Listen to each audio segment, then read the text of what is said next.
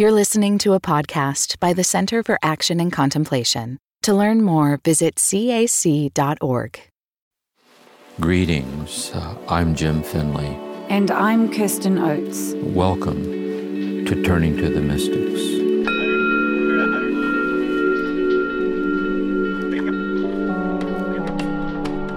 Welcome, everyone, to Season 5 of Turning to the Mystics, where we've been turning to the cloud of unknowing. And I'm here with Jim, and in today's episode we're going to be addressing questions that have come in from people listening to the podcast. Welcome, Jim. Yes, thank you. Good morning. Yes, good. Well, we received a lot of amazing questions and reflections and notes of gratitude. So thank you, everyone who made the effort to send something in. And Jim, you were going to start with just some general reflections about what you read. Yes. In reading, I read through all of these a couple times, actually. And first of all, I was very encouraged by it because these are path questions. That is, they're the kinds of questions or the kinds of things that people say who are on this path. And also I noticed this is how we respond here because there were so many comments and questions. This will be a representative sample of some of the main categories. So some had to do with practice itself, things that come up in the practice questions. Others had to do where it opens up feelings of trauma or feelings of things. There's also a concern about what about other mystical traditions other than the Christian traditions? And also questions about different ways this relates to our life, daily life, and so on, and so on. So we'll be moving through these categories, singling out questions that are representative of that, and maybe some other things besides. But overall, very heartwarming questions, the responses of kind of the sincerity of the engagement. It was lovely. Yeah. Beautiful. And Jim, just a little recap on the cloud, because there's all the questions we've chosen for this episode relate to the cloud of unknowing and people who are trying it out or, asking questions about it. So just a little recap that the cloud is a little different. This mystic offers a method of practice, but the emphasis, well, correct me if I'm wrong, but what I hear from you in your teaching, the emphasis is not on the method. It's on the experience of God that the directee is longing for and how to support that longing. Yes, that when each of these mystic teachers that we're doing, notice that all of them up till now, there's no method. Thomas Merton doesn't give a method, John of the Cross, Teresa of Avila, and so on.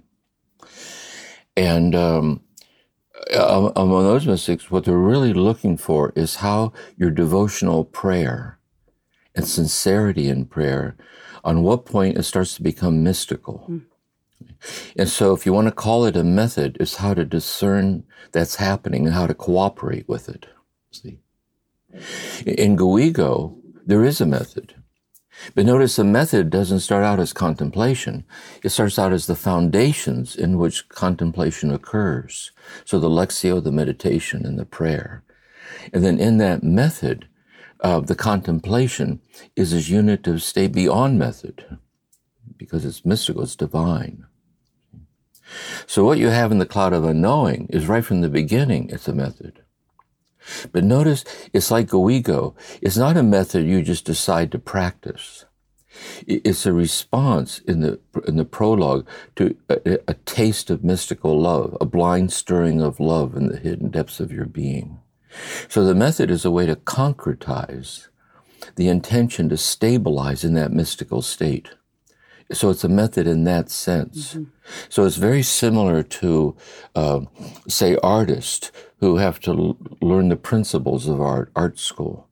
But those principles are methods in service of the gift of art, which is beyond. Same with poets.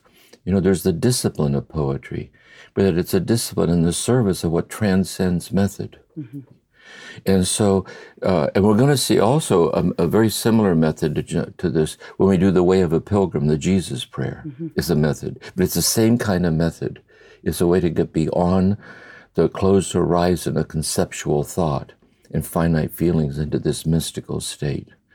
So that's the tone of it. I think that's my understanding. Mm-hmm. Thank you, Jim. I think that's really helpful to ground us as we reflect on these questions together. So thank you for that. I want to begin with a question from Tamsin. And she says, I love turning to the mystics and I'm so grateful to be able to keep listening. I noticed that you're using he, him pronouns when you refer to the author of The Cloud. Given that they are anonymous, would it be possible that you please use she, her pronouns sometimes? I personally have preferred to see her as a female, given that we don't know. Yes. You know, when I'm giving the talks and speaking of God, I always try to go back and forth, like she, he, and so on. And sometimes maybe I should share some reflections on that, on God and gender, and so on. And so where I'm at is the first thing, of course, is we don't know. So whoever the author is, he or she was very careful, chose not to tell us. There's no indication. We don't know. I personally use he because for me what it is this. When I sit and study and read, say, St. John of the Cross, Thomas Merton, we go later, we're going to do Meister Eckhart, and read the men mystics. And compared to what it's like to sit with Teresa of Avila in the interior castle, what it's going to be like to sit with Juliana of Norwich, we're going to do her next. Mictilda Magberg, one of the Beguines. There's like a feminine, Mirabai Starn talked about this too. There's like a feminine voice, you know. And so the voice of the author of The Cloud feels more masculine to me in my tone, just by sitting with these two. But because we don't know, and you prefer to think of the author of The Cloud as she, think of the author of The Cloud as she, you know. And it raises interesting questions about it's out of our gender, it's the union with God that transcends gender. Yeah. See? But I transcend gender as a man. A woman transcends gender as a woman, but not to leave their gender behind, but the mystical dimensions of being a woman, of being a man. So anyway, but that's why I do that. That's my own proclivity. That's why you say he. Yeah. Thank you for sharing that, Jim. So now some questions about the cloud. So one from Mark Dean. He says, do you think the 4 levels of the active and spiritual lives, there's 2 each of those, 2 active levels, 2 spiritual levels, correspond to the 4 stages of spiritual development, common, special, singular, perfect? I do think so. See, I think what these levels are all about is that this mystical awakening stirs and meets us and awakens us where we are. And so in the lowest level of the act, not lowest in the sense of less, but in the beginnings of the active life, likewise in the beginnings with the common life, the stirrings start within the stirrings of our day-by-day awareness of ourself in devotional sincerity. But then what happens is that the active life, that is the active life is achieving union with God through effort. It starts to become more and more passive, as in more and more yielding to God acting in us. And we have to actively choose to assume the stance that stays open to that, which then moves into the lower level of the mystical, of the spiritual, and finally into the highest level. So I think it's a certain way. It's very personal and it moves back and forth, but it just gives us an overall feeling or an understanding that can help us to realize where we are. Because that's what matters. God's always one with us where we are working. And the real goal here is not to have certain kinds of mystical experiences, but holiness. It's really surrendering ourselves over to the love of God and living in fidelity to that, and then letting it grow as it grows. So I do think it's a good insight. I do think they're related. And then if you're feeling stuck, this person is saying they're feeling stuck at a particular level, how would you advise them? We're going to have to talk with this person to get a clearer understanding. But this would be a thought. Let's say a person they get a taste of the mystical, they read the cloud. Mm-hmm. But they can just tell they're kind of stuck in the active. That is, they experience it in achieving it, what they achieve it through fidelity to their own effort, or to their thoughts, or to their insights, to their inspirations, to what the author of the cloud calls the gifts of God, rather than God, naked, alone as God is in himself. So what my thought would be this, to consider this, is that if one is desiring the mystical, and one realizes one is still very much caught up in thought and reflection and so on, to really trust God in the transformation that's happening to you in that active way of life. And knowing that God's oneness within you is you accepting yourself as you are, because God does. And then, the more we accept ourselves where we are, the more we can start to see the mystical dimensions of the active life through that acceptance.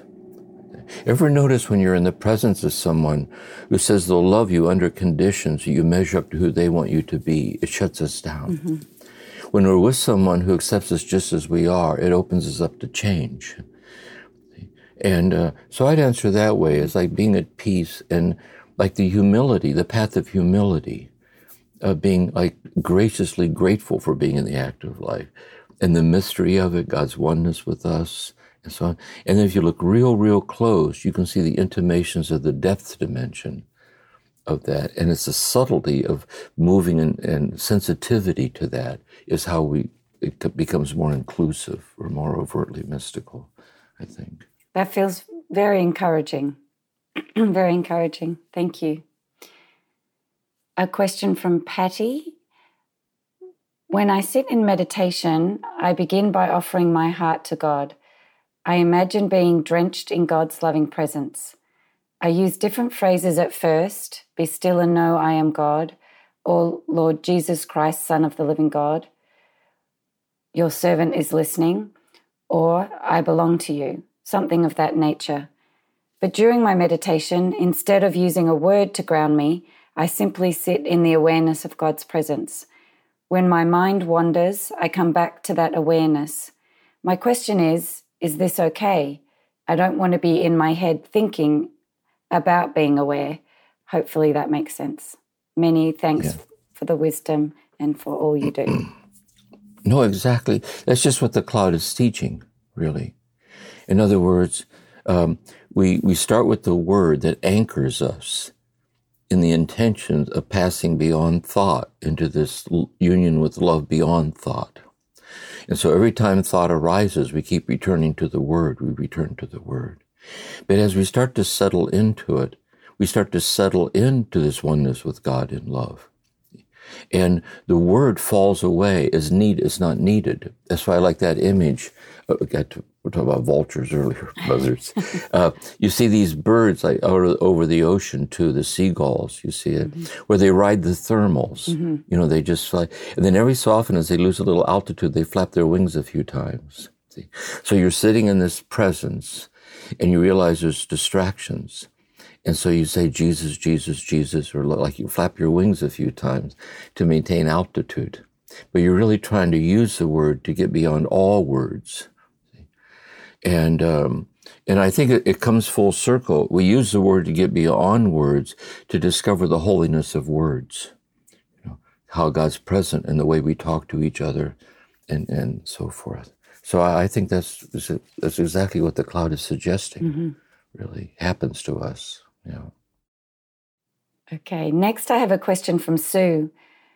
I tried for years to use silent or meditative prayer, finally giving up when my lack of progress would create such feelings of distress it was counterproductive. I am venturing carefully into this world again. I find myself drawn to it on the one level but anxious on the other.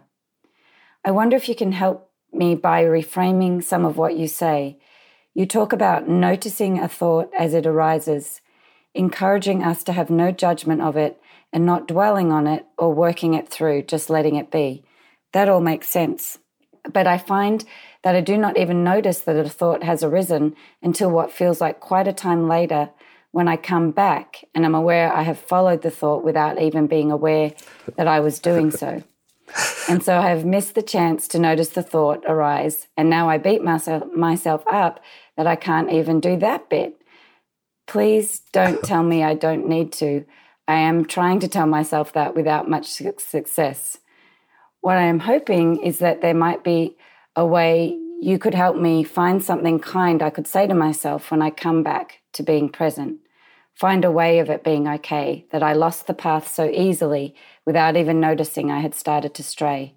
The way you so kindly treat us as listeners, learners, and encourage us at whatever stage we are at makes me think that there is a way of talking to myself which allows for me being someone who can barely hang on to being present for a few seconds, let alone a few minutes.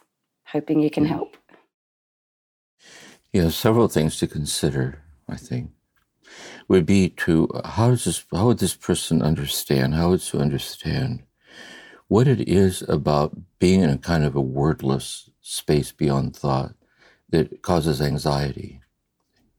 And sometimes it has to do with the fear of being unguarded. That if you're not vigilant, so is there a trauma history or an abandonment history? Can I be safe and surrendered over and vulnerable at the same time? Because as soon as I enter into this unguarded space, anxiety arises. So first would be learning where that comes from. And maybe working with the part of the self that gets triggered like that. That it's true that you weren't safe when that happened, but it's like the adult you in God's grace talking to the part that gets anxious. But I'm here for you. See? I'm here for you, and God's here with us, and so on. Another thing to consider is noticing when a thought arises, and then she realizes sometimes that she doesn't notice the thought arising till later. She notices it arises.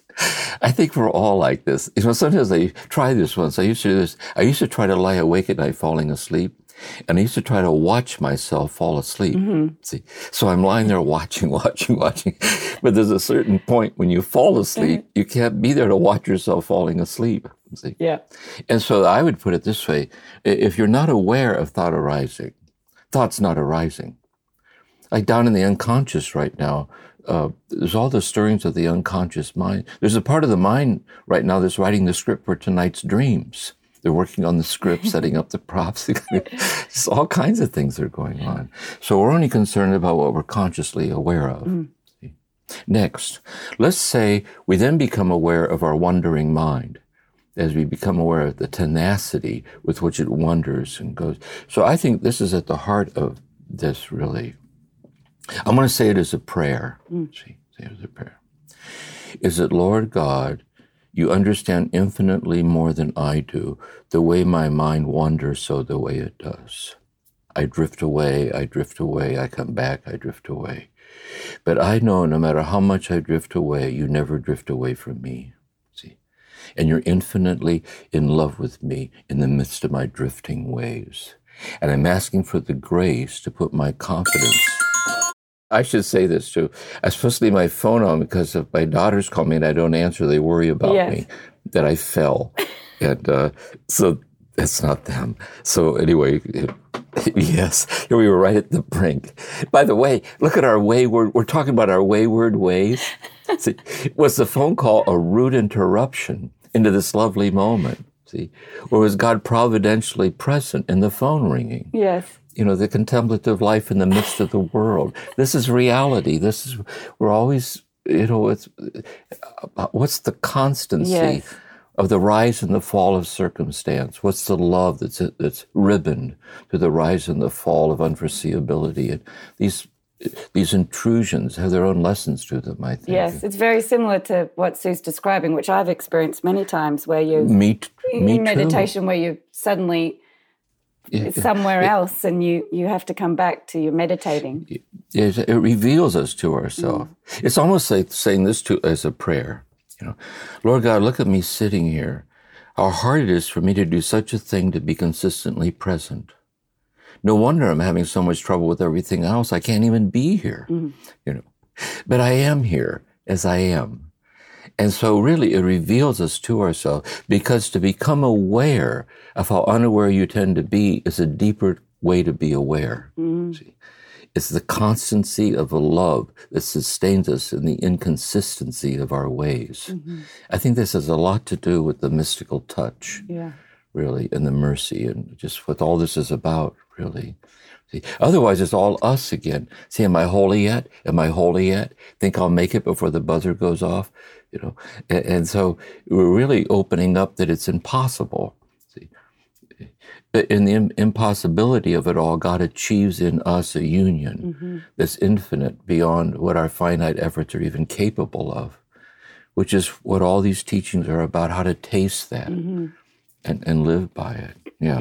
What do you think God would be saying? You started saying that prayer, I've got tears flowing in my eyes, and right at the what do you think God would be saying? Well, I think this is it's more from the heart center than the mind. We're touched by it. So the tears, it gets to us, it accesses us in our heart, this heart knowledge, when the mind descends down into the heart.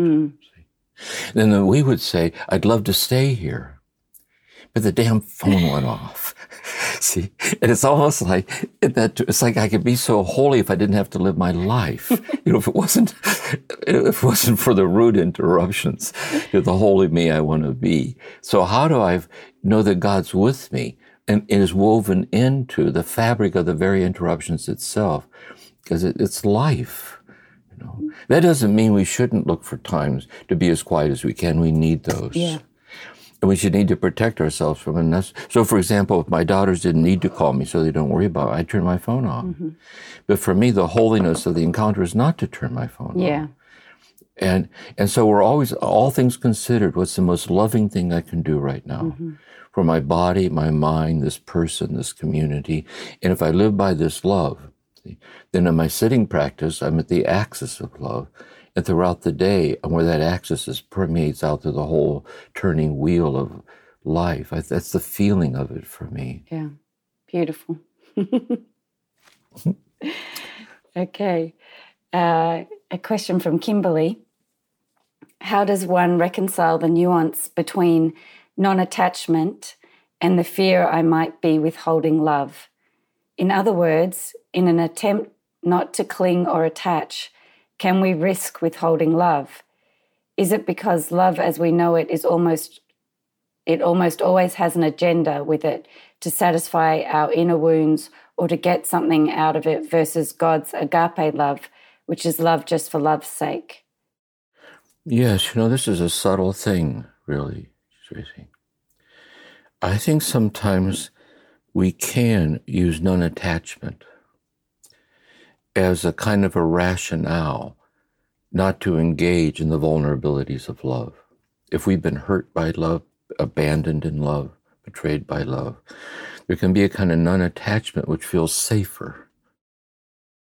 But really, this non-attachment is for the sake of radicalizing this vulnerability in love. Really, God's love for us in our vulnerabilities like this.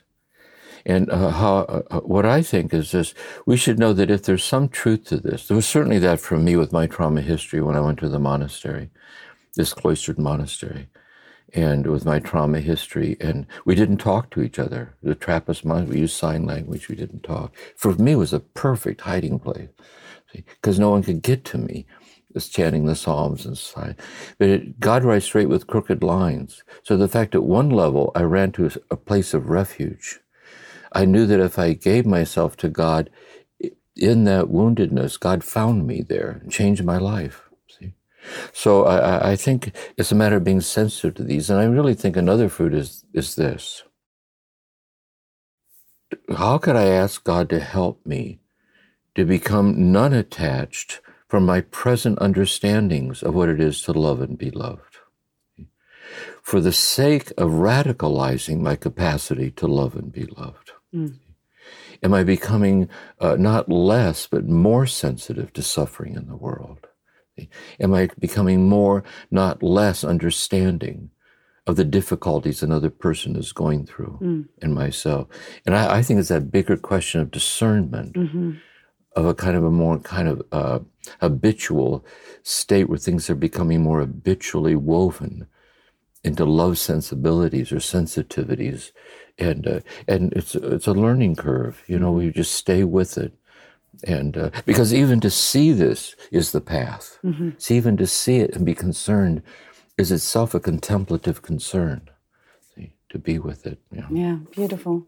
It sounds like, Jim, with what you just said, the non-attachment is more focused on not attaching to things that get in the way of God's presence taking us over. Yeah, I'm using an example. Mm-hmm. This applies to therapy too, but I want to apply to intimate relationship. Let's say the lover, the spouse, the intimate other is sharing something that you can tell matters very much to them. And let's say you're already familiar with it because they talk about it a lot. And you can see where they're at. And you already feel in your mind you have a helpful answer. So you could interrupt them to give you your insight. But what you would do out of love, you would suspend saying that. See? Like non-attached, you'd be non-attached from your own perception in order to be more present and give them a chance to tell their story. Mm. Then before you say anything, there'd be a moment where you'd pause. So that what you say is coming not just out of your conviction, but is coming out of a kind of an empathy with their concern. What could I say that would let them know that I see them, that they're not alone in their distress? And that would be non-attachment, see, in the service of meeting at a deeper level. Martin Buber says in I and Thou, what often passes for dialogue is just interrupted monologue. We're just interrupting each other. And people are arguing. You don't even let each other finish your sentences. Mm. So this non-attachment is suspending our perceptions and judgment in a kind of a sustained attentiveness infused with love, like waiting. But the fruit of it is, it's in the service of and brings about this deepened capacity to be more present. Mm. That's really helpful, Jim. Thank you for providing that example. Yeah, that's helped me a lot. Thank you. There's a question from Jinty from the UK, and she's doing meditation in a group setting. And so she's asking, during the meditation, she feels physical, mental, and emotional needs of others. And should she pray into these or let those go and return to the Word? So how does it impact this practice when you're in a group? Well, I think first of all is that if we have the gift and we're inclined to do it, and there's a group to sit with. One Zen master once said, it's very hard to get one log burning in a fireplace, but you put 3 or 4 logs in. So when we sit in a group, each one benefits from the communal energy of the group, and everyone in the group benefits from you. The other side of it is, as we sit there together in silence, you can sense, especially if you're sensitive, like an empath, or you're sensitive, you can kind of pick up on your concerns about what's going on in the, like, each one sitting here has brought burdens here. And so that I would say that sensitivity is a sensitivity to say, by surrendering ourselves over collectively into God, sustaining us in the silence, the depth dimension of the healing is occurring.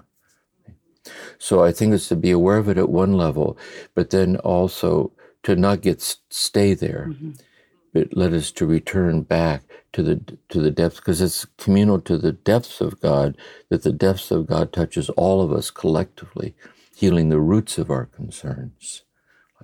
Like the inverse is also true, that when we meditate alone, we can never meditate alone because there's people all over the world. Look at all these people listening to the podcast.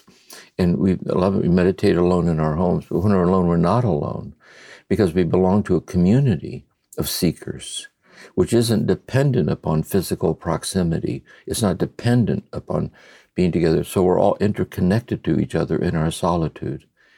In our collectiveness, when we are together, there is this depth dimension of each of us in which we're with each other in that.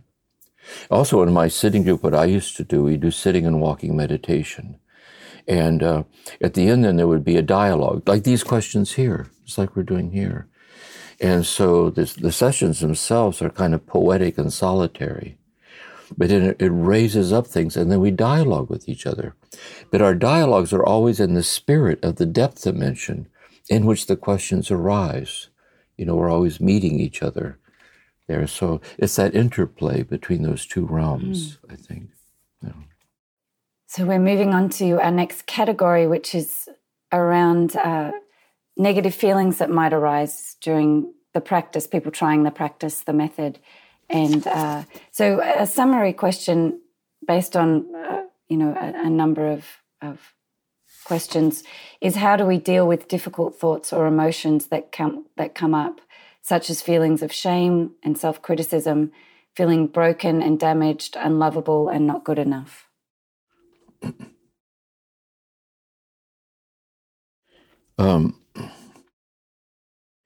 Yes, again, say that when we engage in practices like this, like wordless practice, breath awareness, there's corollaries in yoga too, in zazen and different things.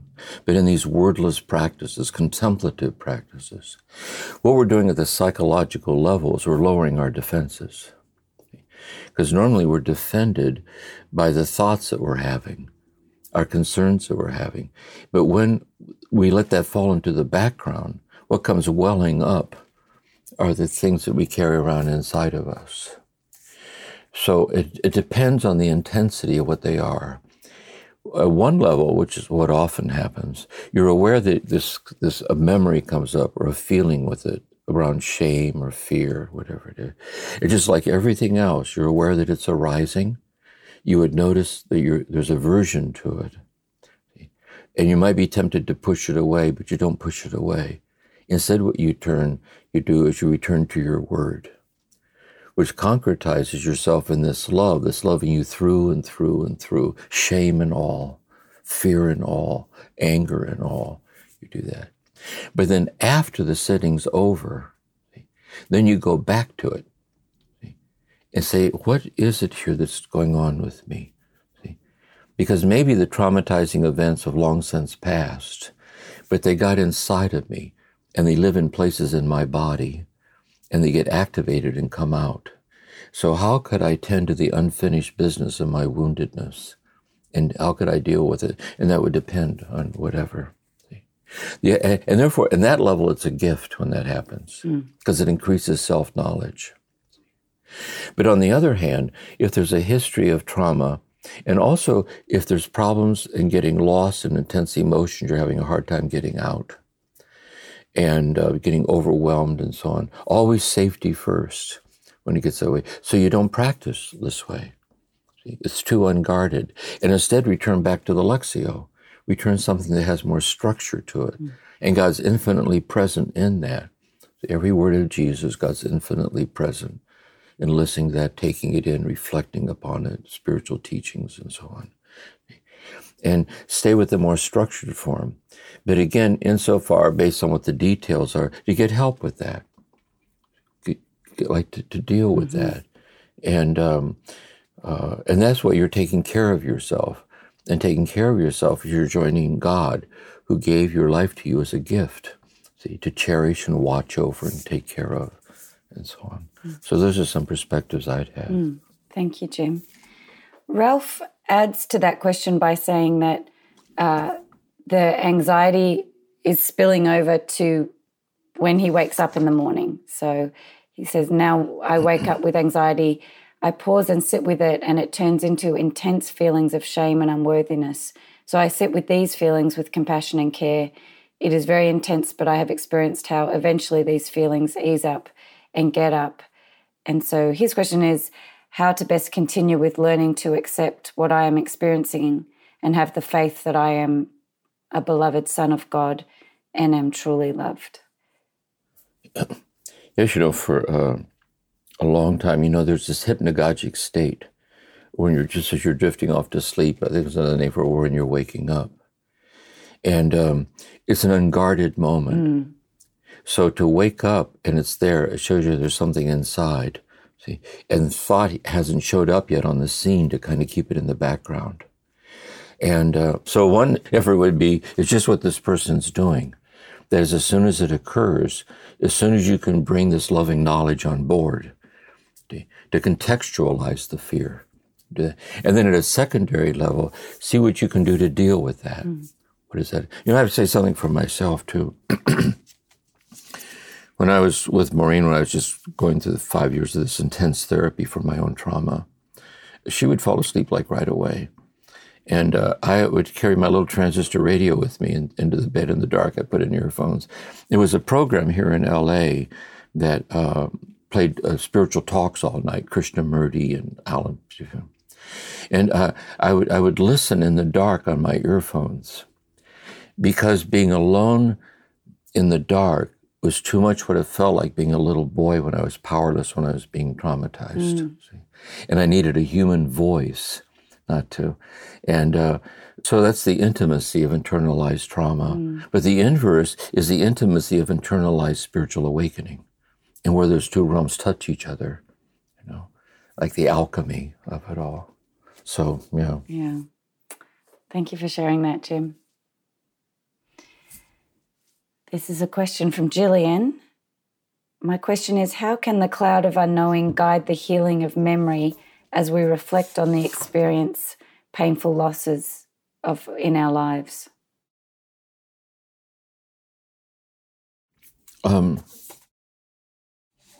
Read the question again. Yeah. Read it again. How can the cloud of unknowing guide the healing of memory as we reflect on the experience of painful losses in our lives?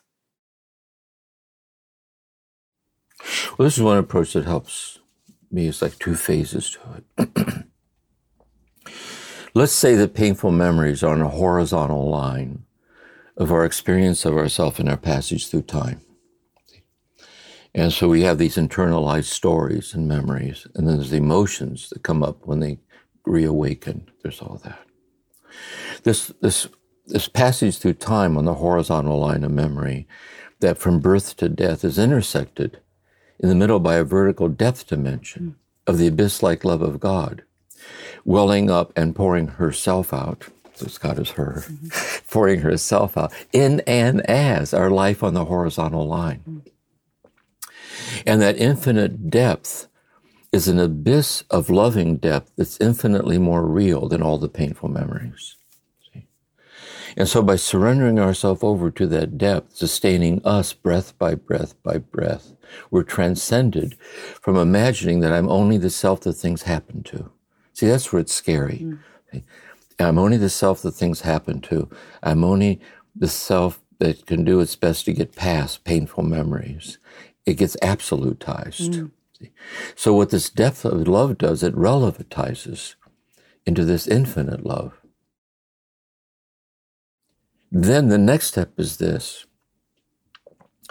Then what we do is we then draw from that depth of love to touch the hurting memory with love, so that it might dissolve in love. Because if all we do is surrender ourselves over to this depth of love, it's this kind of detachment again where we're removing ourselves from it. So we have to do love's work. We have to do love's work. And the love's work is that we turn to touch the hurting places with love. Now, when we turn to touch the hurting places with love, in that touch, some of the pain that we're touching flows through that touch back into us again. And we can feel ourselves starting to get overwhelmed. So we have to back away. We have to back away, not to keep running in the other direction, but to get regrounded in love, to come back again, to continue touching the hurting place with love. Engaging in that work over and over and over again is what transforms us, I think, because it integrates the pain into the love, and see this love that permeates it, but doesn't take it away. By itself.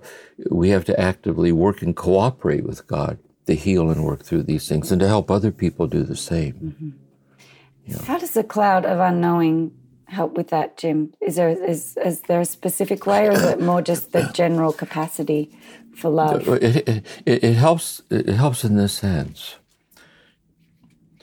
let's say we come and we bring to our prayer ourselves in the horizontal line. We sit in prayer. But what's the cloud of unknowing saying? Yes, you are on this horizontal line, but also notice in a moment in the past, you were touched by a blind stirring of love. Maybe it came to you in intimacy with someone. Maybe it came to you in a near-death experience. Maybe it came to you in a solitary hour. Maybe it came to you, but there was a moment of quickening in your heart, like it shined bright, it broke through.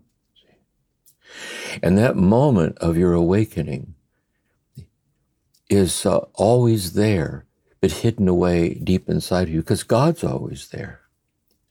So when we practice the practice, we put ourselves in a stance that offers the least resistance to be overtaken by this depth-like love that's always there. And that's how it does it. Mm. It takes us beyond who we are as in our passage through time as having the final say on who we are. Yeah. Because notice when we're sitting in deep meditation, it's a timeless moment of time in the midst of time. This is why when we're really doing this sitting, you have to look and see how much time has passed. Because in a way you weren't in time. Mm. See? You were in this depth like eternality, which is the depth of each moment of time. And the more it stabilizes us and gives us a grounding in that, that's how it heals it, I think. Yeah. I think that's answering Liz's question as well. I'll read it, but I think what you've just said is guidance for her also. She says, I'm conscious that by temperament, I don't like to dwell on negative feelings, pain or loss, and I'm trying to get better at not just skirting past those things. But ultimately, they are finite feelings. How can you tap into that sense of the infinite where all this pain will melt away without dismissing the pain as unimportant and not getting the healing self-knowledge that might come from the tears? Yeah, I would say this is a helpful word, maybe. It doesn't melt away. Mm. It's like being free from the tyranny of the suffering in the midst of suffering. Mm. It doesn't melt away. But what it does, by grounding us in this love that transcends the suffering that's still there, it gives us a groundedness in that love to be present to that suffering, to accept it, to understand it, to walk through it, to think it through, and to integrate that depth dimension with those feelings. Mm. It's like contemplative character transformation. It transforms our character by concretizing this depth-like love and the unfolding of our experience. Mm. That's really helpful. So maybe not so encouraging to Liz, who admits that by temperament she doesn't like to dwell on feelings of pain. Oh, really? You know what? Me too. It's not my favorite thing. But you know what? Here's the thing about trauma. I don't like dwelling on feelings of pain, but there's part of me that does, because it dwells. See? And it dwells because it can't help itself. It's this part of me that's stuck in the moment of the past that won't let me have the present. Yeah. See? And it dwells there. And like ritualized trauma, it stays there. Mm-hmm. And so how do we liberate that? Like disengage from it. We disengage from it only by engaging with it, working through it, seeing and accepting it, cathartic, feeling the emotion, and walking through it, to be set free by walking through it. The Buddhists have a saying, I walked through the middle of the flames and found it was raining in there. Mm. And so in the midst of our pain, there's this kind of raining down of this grace that puts the pain into a context. Thank you, Jim. This is a question, I put it in this category of people kind of struggling for the unitive, wanting the unitive. And so this is a question from Rita. What has struck me in the past few days is that I am still struggling with a lack of the felt sense of God in my life, and that is what I am seeking. Whereas I think that perhaps the point is to move beyond seeking that reassurance to a place of just giving myself to the unknowable, taking the risk of opening myself to challenge.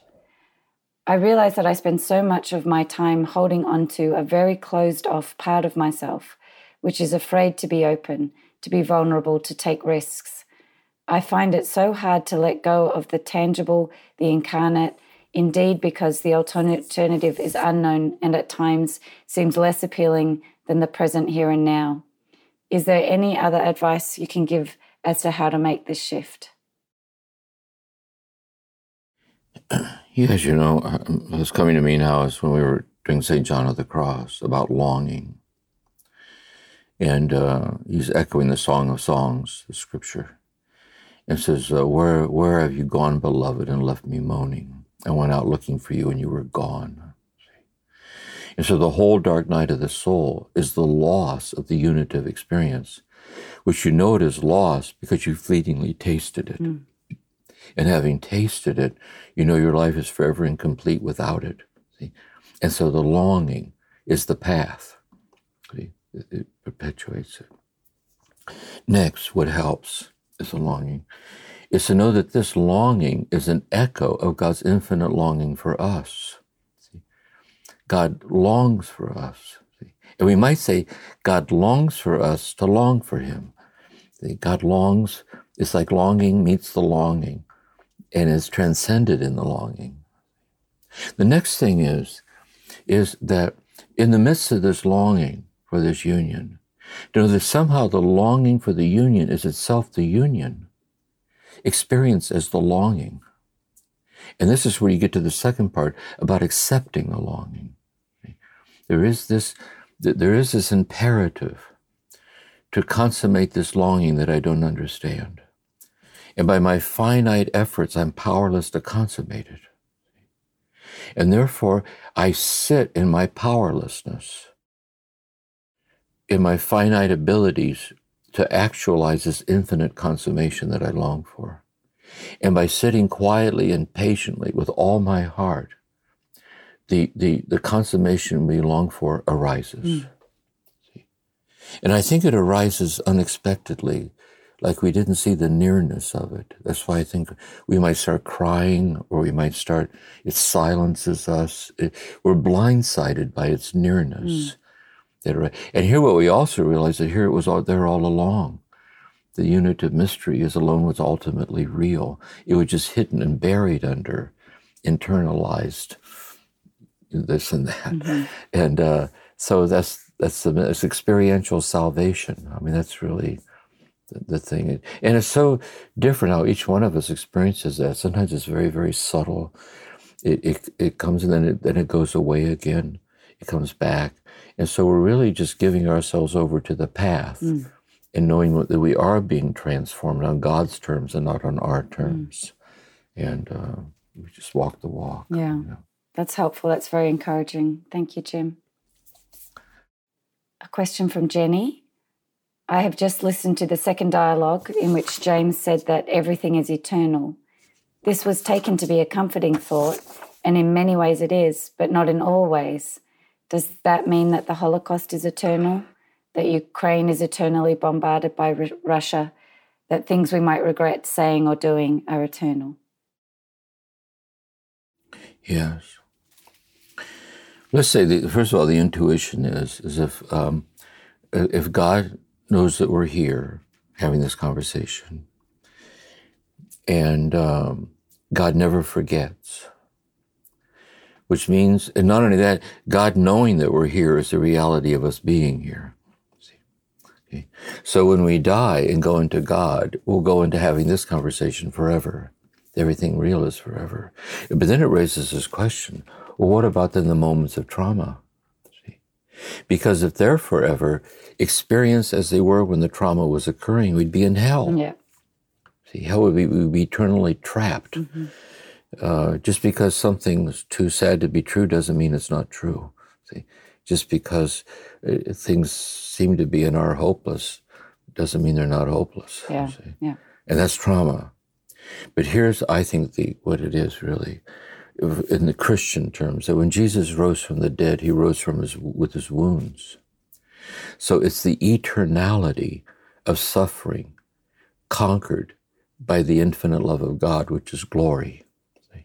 And so it's the glory that's there. So the wounds are there, but they're transfigured. Mm. They're transfigured in this love. And I think that's the mystery of it. What we're trying to realize now, I think, in sitting prayer, is that even now is transfigured in love. See? And so freedom from the tyranny of suffering in the midst of suffering. See, what is it? Like Merton, it is not subject to the brutalities of our own will. There's something that's, Jesus spoke of finding the pearl of great price hidden in a field. See?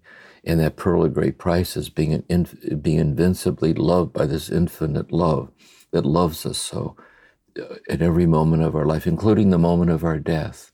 So we're trying to find our way to that, to be mystically present to the unfolding of circumstances. And, it's a mystery. Yeah. Take a breath after that one. Yeah. Thank you, Jim. That it is the mystery of the cross. I've heard you say that a number of times. That really brings that to life. That mystery. Yeah. And that's why I say too. I think in the Christian language, that we tend to think of the life of Jesus, the death of Jesus, and the resurrection of Jesus as three phases, and that's how they're presented in the story, because that's how we experience it. But what if the life of Jesus, the death of Jesus, the resurrection of Jesus are collapsed as the true nature of every moment of our life? Because notice, every moment of our life is a moment that's passing. In other words, in this present moment, I'm aware that I just passed beyond the moment that just was. But unless I passed beyond the moment of just was, I couldn't have entered into this moment. And this moment is opening out upon the moment that's coming right towards me. And so unless I let go of, or reality is me letting go of, into the next moment. And so every moment is life and death. And that's inhaling and breath awareness too. That's the depth, the eternality of the fleetingness of the true nature of the present moment, I think. And notice how a lot of trauma is being stuck in the past. Yeah. And a lot of it is anticipatory anxiety about the future. So we're so concerned about the future, so burdened by the past, we don't get to be present. Yeah. But the present is a fleeting present. It's the eternality of what's perpetually fleeting but never passes away. And we're trying to find our way to the sense of that, I think. Yeah. This is a good timing to ask Pam's question, which is to you, Jim, what is your experience of feeling the presence, love of God during contemplation as a result of your many years of this practice? I guess I'd put it this way. For me, now the last number of years has been this way for me because it's gone through phases for me since I was in the monastery, really. Here's what it is for me, I think. When I was in the monastery, I was in silence for 6 years, chanting the Psalms and this. And what it felt like to me in this pervasive silence was somehow dropping down into the presence of God. The presence of God, that's the infinity of the sun moving across the sky, of me inhaling and exhaling, of me looking this way and that. The God's the infinity of the concrete immediacy of the unfolding of things. And in that silence, I was able to be habitually established in like the God nature, the nature of every moment. So what I feel when I get up in the morning and write 6 hours a day about things like this, The Cloud of Unknowing, or my book. And what I experience it is I'll be trying to put words to this, and putting words to it in a sustained solitary silence in which I drop down into this presence of God. And I become kind of unexplainably, I can't explain it. It's like, I can't explain it. It's like God. It's like God's intimately giving herself away in the intimate immediacy of the concreteness of me sitting there, just as I am. And I can get up and walk around, look out the door, and knowing that underneath it all, it's like that for me. That's what it is. And then I also know that when I'm not that way, sometimes I'm not, because I'm upset or sad or something, I then know that God's infinitely present as me not being there. It has its own role to play.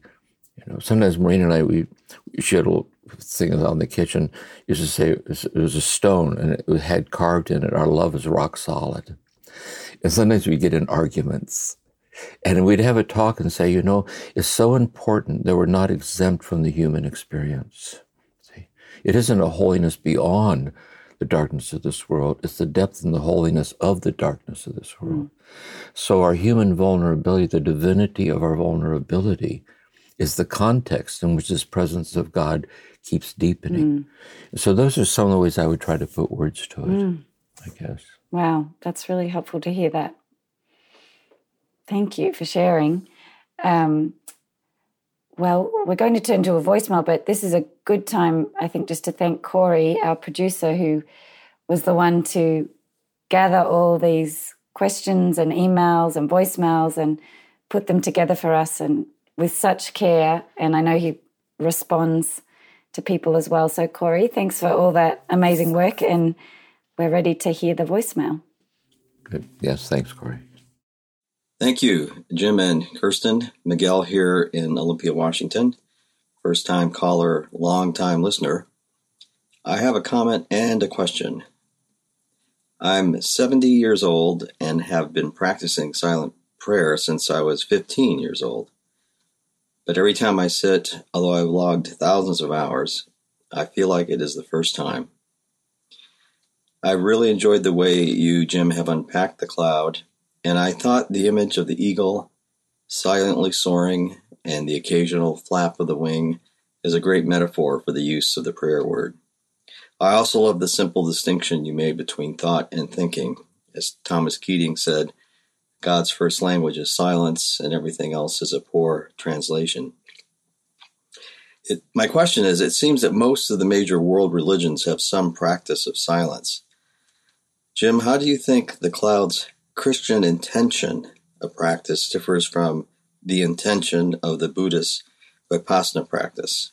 Thank you, and I'm looking forward to season 6. Yes. Now, let me say first, I want to speak of silence in the Christian language first. Some thoughts. I think there's different kinds of silence. One is I once went on a Zen retreat with this Jesuit priest from the Netherlands. Can't think of his name right now. And he said, there's imposed silence in which you don't speak because you're not allowed to. And I thought, too, that has two versions of it. There's imposed speech where you're threatened if you say anything, you'll regret it. See? But there's also the imposed speech out of courtesy, like in a church or a religious service or at a memorial service, whatever. So it's imposed as a courtesy that you freely accept. There's another kind of silence then, which is the deepening of that chosen silence. And that deepening of the chosen silence, it opens out on eternal silence. So meditative mind, the meditative practices is a chosen silence that opens us up to this eternal silence. And we've tasted the eternal silence in moments that were silenced. Like Merton, we turn to see a flock of birds descending. And as if out of the corner of our eye, we sense something in their descent, this primordial, vast, and true. And we're silenced by it, meaning there are no words that can account for it, like that. And so what we do then is we take those moments where we're silenced with the silence of God, in which the silence of God is speaking the universe into existence, is self-donating the birds, the air, everything. So the practice then is a practice of freely choosing that stance, where the intention is leaning into that silence, which is really to listen. The first words of the rule of St. Benedict is, "Listen, my child, to the words of the Master. And if today you hear his voice, harden not your heart." See? So our silence is that we might listen. Thomas Merton once said in a talk to the monks at the monastery, he said, sometimes we tend to think we're real because we make noise. But we should never forget that all of our noise came out of eternal silence and is very, very quickly going to return to it. He said everything that stands up and shouts about itself is an illusion. But then there are words that come out of silence. They don't interrupt it. They come out of it and deepen it, which are the words of prayer, the words of love, the words of crying out in suffering, the words that seek to console, the words of poets, philosophers. And so all these contemplative traditions, see, Merton saw this. When Thich Nhat Hanh came to visit Merton, when he was still in Vietnam, they recognized each other. Because what Thich Nhat Hanh was seeking in the Dharma of the Buddha, and Merton was seeking in mystical Catholicism, they met at a point of convergence of this divinized consciousness. And when Bede Griffith came from India, from the ashram, and the Kabbalah, Abraham Joshua Heschel came to visit Merton. There's this convergence where people given over to the contemplative dimensions of the divine and their tradition that transcends their tradition, they recognize each other. And so I found in my life, Merton introduced me to yoga, and he introduced me to Buddhism. And I've also been deeply affected by the Sufi way. I found it very enriching to know these different dialects for transformation. And so I would say that's the affinity. So if you're so inclined, some people aren't, but if you're so inclined and you taste the richness of these paths, that can be woven into your path, as part of your inner landscape. Mm-hmm. Brian had a question about that, I came to centering prayer via mindfulness of breathing practice, which is more about focusing your attention on the breath, whereas centering prayer is about releasing attention from your thoughts and being receptive to divine presence. I'm wondering if you have any guidance on wise ways to combine the lessons of the mystics and centering prayer with mindfulness, present moment awareness. Yes. This is my understanding, but I say this because it's not my tradition. I was more influenced by Zen Master Dogen and the Soto tradition, which is different than the Vipassana tradition, so I can't speak of it experientially. But this is my understanding of it, that yes, Vipassana practice is mindfulness of thought arising. But just like the 7 steps to right mindfulness, the 8th path of the Eightfold Path of the Buddha is right concentration. So we begin by focusing on thought. But what happens as it deepens, that you as the observer of the thought and the thought that you're observing mutually disappear as the Dharma field itself. See? That as long as you're still there to observe it, you're still on the way. See? But when you pass into thought, into an awareness that transcends thought, that's revealed in thought, that's my understanding of the Enlightenment experience. Otherwise, yeah. Mm-hmm. There's a Buddhist story in The Gateless Barrier. It's a lovely Buddhist text. And this person has this awakening, this mystical awakening. And he's sitting there in the community telling the Zen master about this awakening.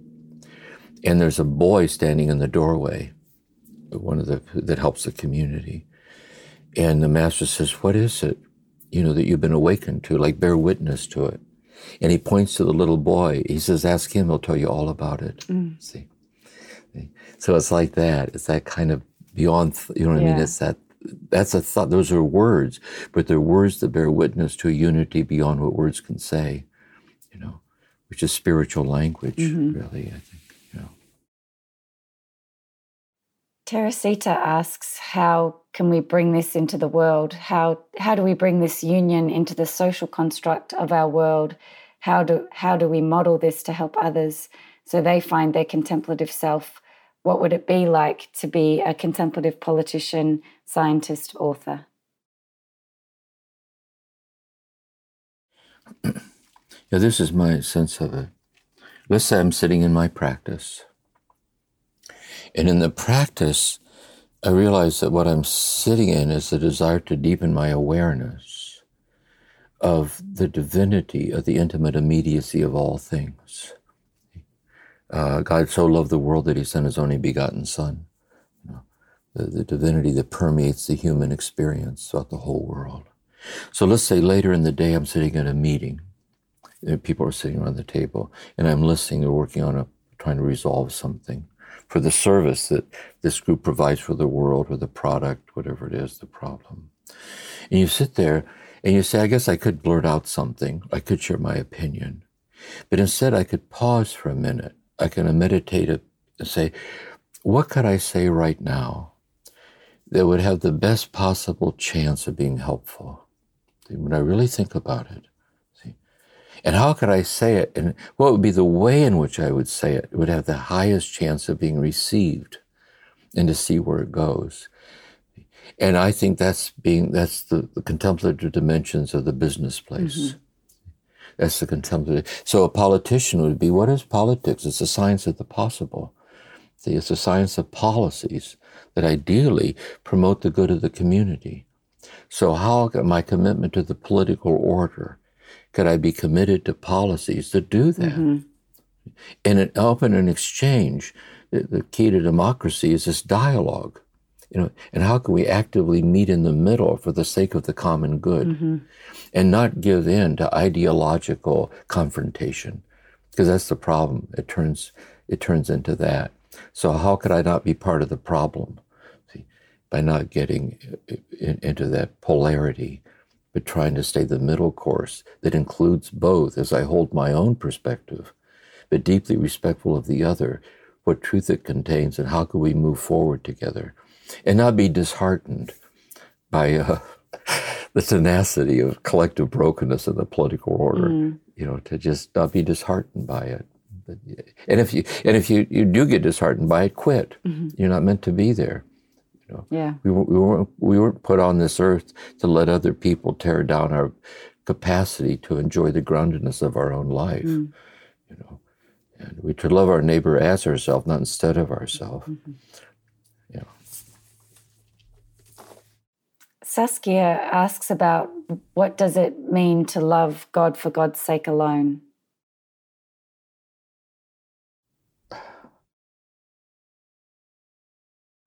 And the author of The Cloud of Unknowing, he says, well, what is this cloud? He poses a question, the reader is asking a question. And he says, I don't know. Is your very question draws me into the cloud I'm inviting you to enter. See. So how I might put it this way. I would say it's a way of being in the presence of a love that is loving me into the present moment. To be at the deathbed of a dying loved one, it's very clear our next breath belongs more to God than to us. And I'm sitting in the presence of this love that's giving itself out as every beat of my heart. It's pouring itself out as the unexplainable miracle, the immediacy of myself.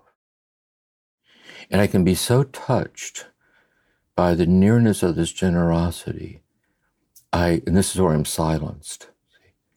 I lean into letting it have its way with me. I lean into letting it have its way with me, that it might transform me into itself. And that's how I would try to. It's precisely what you can't say. That's why I think contemplative spiritual direction is two people sitting in a room together, dialoguing about what neither one can say. Mm-hmm. See? But they recognize in the intimations of the longing, see, what it is that's being discussed. And I think when we listen to these mystics, it feels that way. You know what I mean? You just get this feeling that these people, they're people for whom everything they say counts, because it's coming from the same place and with the same intention to help us find our way to this, so that we might in turn pass it on to others. Mm-hmm. Last question, Jim, and you used this phrase earlier, so I do want to just get to this question before we finish. Helene, I think it is, says, in a recent episode you mentioned the contemplative transformation of personality. I wonder if you could discuss this further.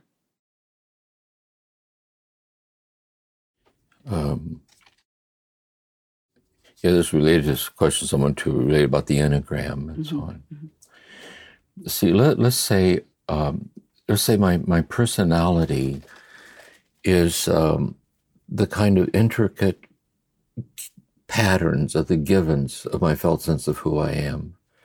It's my temperament, my style, my sensitivities, my lack of sensitivities, the things that attract and draw me and fascinate me, the things that I'm working on, not just what I'm working on, but the way in which I work on the things that I'm working on, my personality.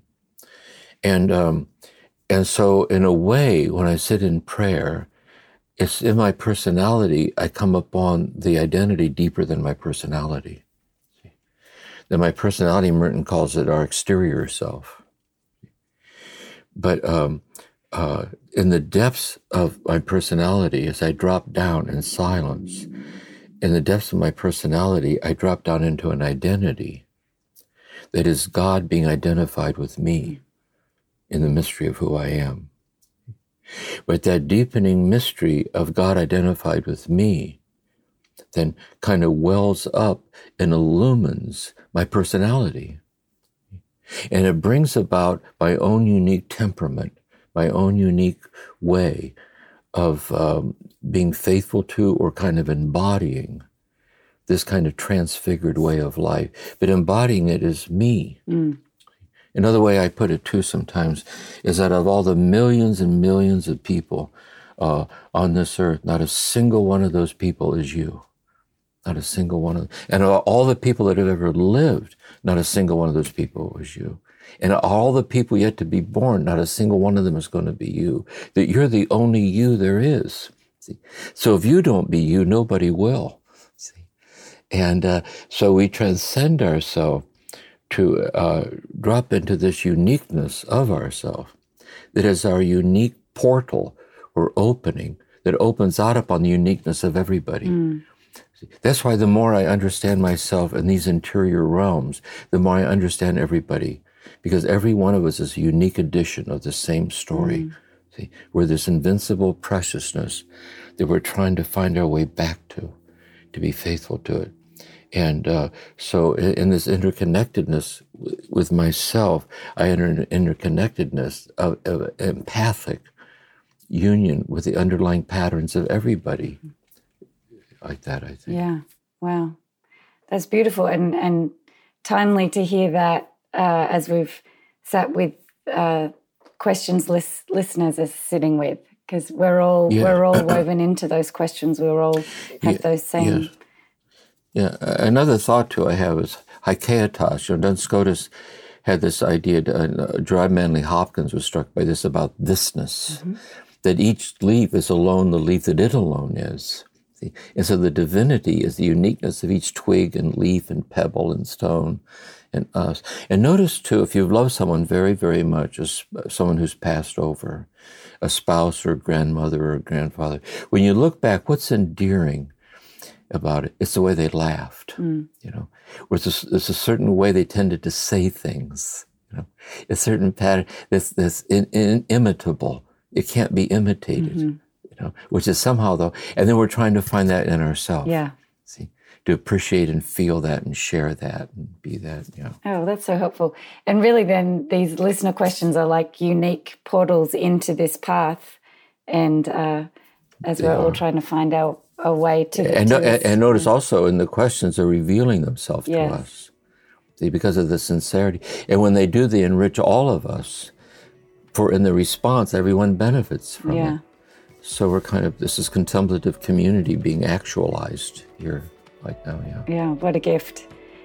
Yeah. And Jim, thank you so much for this wonderful season on the cloud. Yes. It's been just a joy to be in dialogue with you about it and to sit with these questions today has been a real gift. Yeah. So.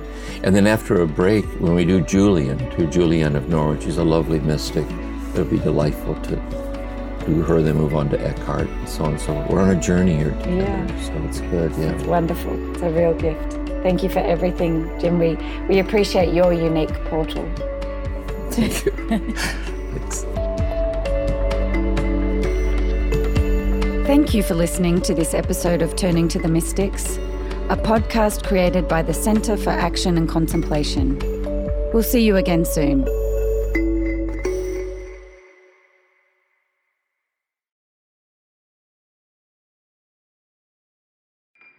Do you feel called to walk a more contemplative path? The Center for Action and Contemplation is an educational nonprofit supporting the journey of inner transformation. Our programs and resources will help grow your consciousness, deepen your prayer practice, and strengthen your compassionate engagement with the world. Learn more about our resources, such as publications, podcasts, email series, and events at www.cac.org.